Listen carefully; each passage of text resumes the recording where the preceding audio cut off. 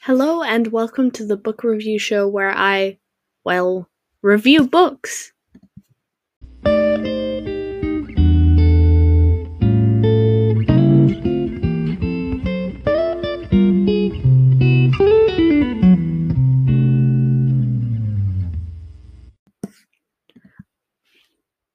Are you in need of a good book to read?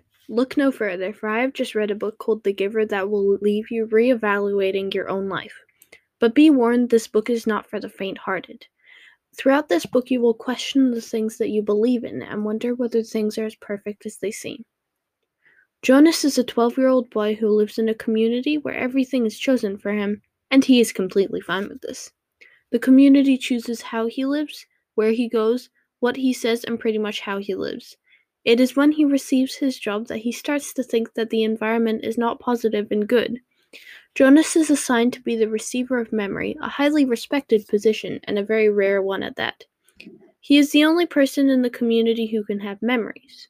This means he bears the memories of painful situations like war and starvation. The people of the community have never experienced any of these memories, so they believe the world is perfect. He turned his head towards the voice and looked into the half-closed eyes of a boy who seemed not much older than himself. Dirt streaked the boy's face and his matted blonde hair. He lay sprawled, his gray uniform glistening with wet, fresh blood. This is an excerpt from The Giver, specifically when he experiences his first memory of war and bloodshed. It shows the impact that memories can have, which is delved into later in the book. It also shows the impact that memories can have on a young person, and how impressionable minds can be so easily molded to believe things. The receiver of memories was the person who came before Jonas and has the most memories in the community. It is his job to pass them on to Jonas so that he can become the giver. But this is no easy task. He says, "Please," he gasped, "take some of the pain."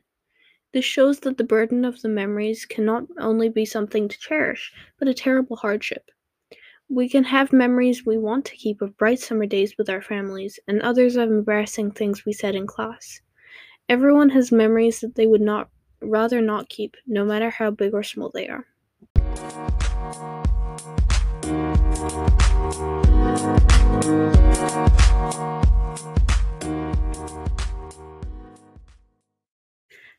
Thank you for listening to the book review show, and have a good day!